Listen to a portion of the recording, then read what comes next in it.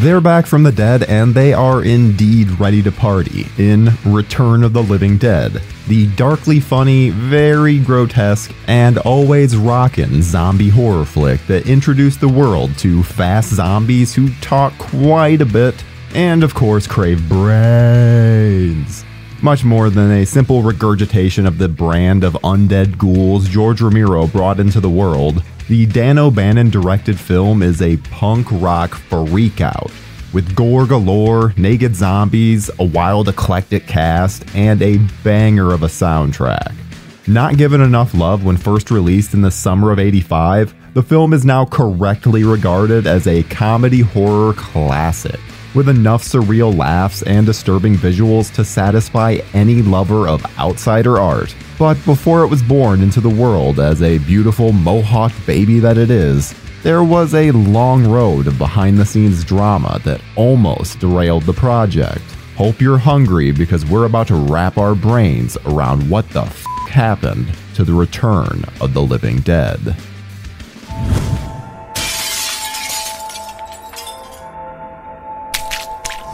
As you're probably well aware, the zombie genre as we know it was born when George A. Romero, along with his scrappy crew of Pennsylvanian commercial producers, gifted us with the low-budget nightmare fuel known as Night of the Living Dead, which terrified the world with its remorseless, shambling ghouls who wanted nothing more than to snack on the flesh of the living. Romero co-wrote the script with John Russo, whom he'd met when the two were going to college in their native Pennsylvania. After the film became a success, it was clear a sequel was in order, but Romero and Russo couldn't come to an agreement on how to go about that.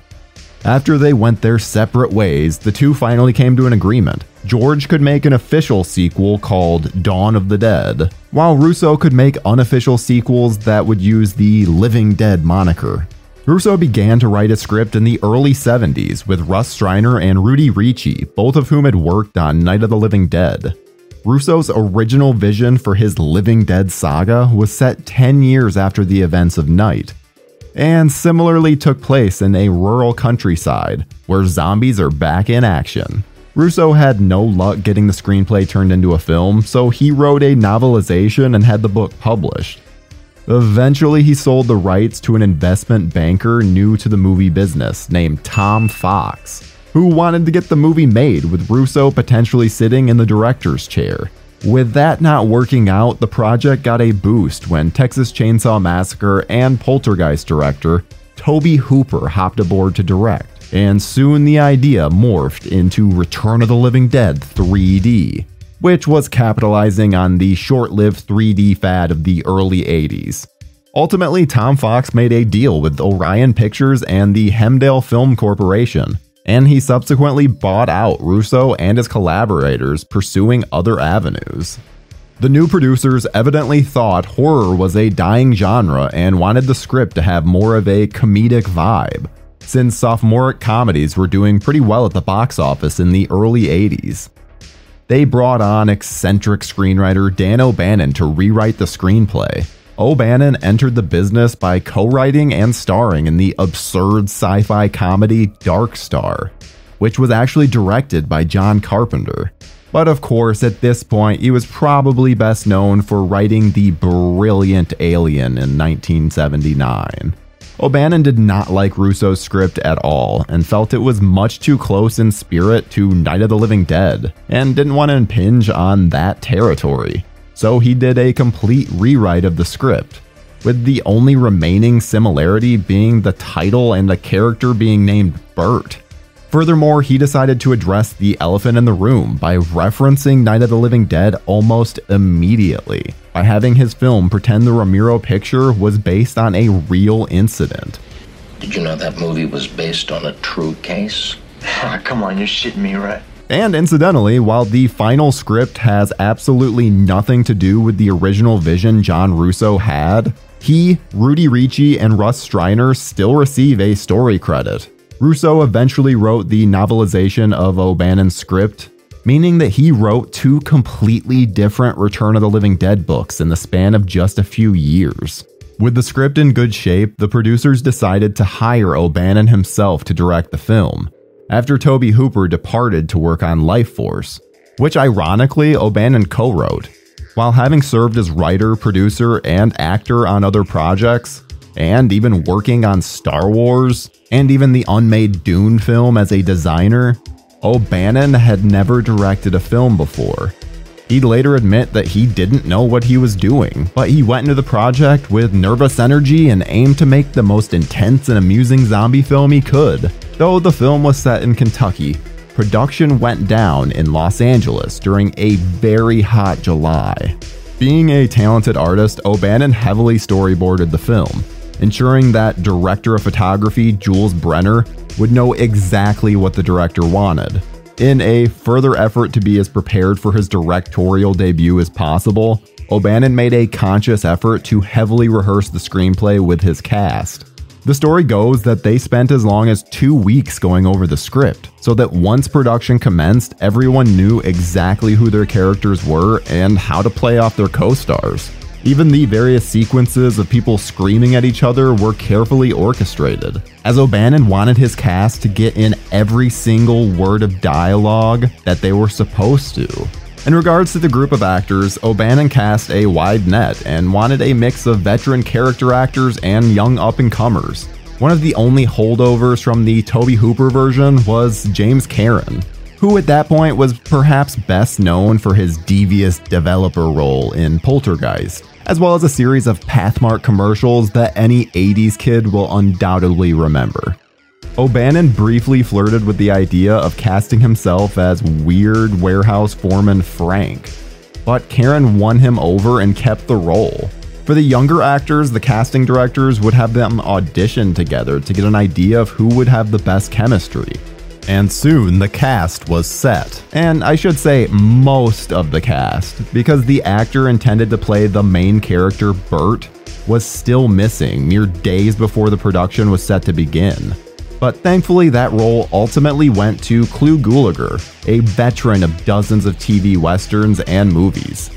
A take no BS kind of guy. Gulager was not enamored with this new project, and he and O'Bannon would infamously be at odds with each other constantly throughout production. So much so that, according to O'Bannon, Gulager struck the director several times.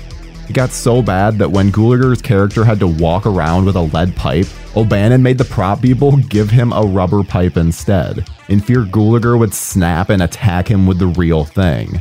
On another occasion, Clu chucked a giant can of something at O'Bannon as he was leaving the room. The can just barely missed him and smashed against the door as it closed. Though I guess we should say allegedly, because for the record, this is something that Gulager has vehemently denied. Evidently, one of the actor's main concerns was that he didn't understand the kind of movie that he was making, unused to working with ghouls and punks as he was. Years later, Gulager maintained that he loved the final product and that both he and O'Bannon had long since buried the hatchet. Not literally, thankfully. Gulager wasn't the only person that O'Bannon had issues with. In fact, he didn't get along very well with a handful of actors and crew members on set. He clashed with director of photography Jules Brenner, who was a seasoned pro who felt like he was slumming it on a project beneath him. The DP would even refuse to shoot certain shots that O'Bannon wanted, apparently feeling superior to the director, but somehow, some way, they made it work and ended up with a terrific looking low-budget film. Original makeup effect designer William Munns similarly had a bad experience with O'Bannon, who was unhappy with the shabby zombies that Munns had created for the film. Munns was let go early and would later concede that while his work wasn't up to snuff, he was more than happy to leave the contentious production behind. It would be an understatement to say that O'Bannon didn't always get on with actress Beverly Randolph, who plays good girl Tina in the film. Perhaps one way to get off on the wrong foot with an actor is to trick them into falling through a flight of stairs when they're not expecting it, which is exactly what O'Bannon did to Randolph, who was not prepared for the faulty step to give way. In addition, he would end up shooting Randolph falling in a muddy puddle of water countless times, exhausting the poor actress to the point where she couldn't even get up by herself.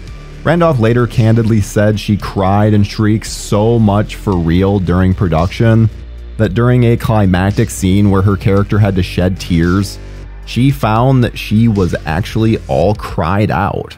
O'Bannon would later admit that he was not the most subtle or easygoing of directors, and if you watch enough documentaries about the production, you'll hear some of the cast and crew state he could be cold, prickly, and demanding. Others, however, couldn't have fonder memories of the man and his enthusiasm for what they were doing.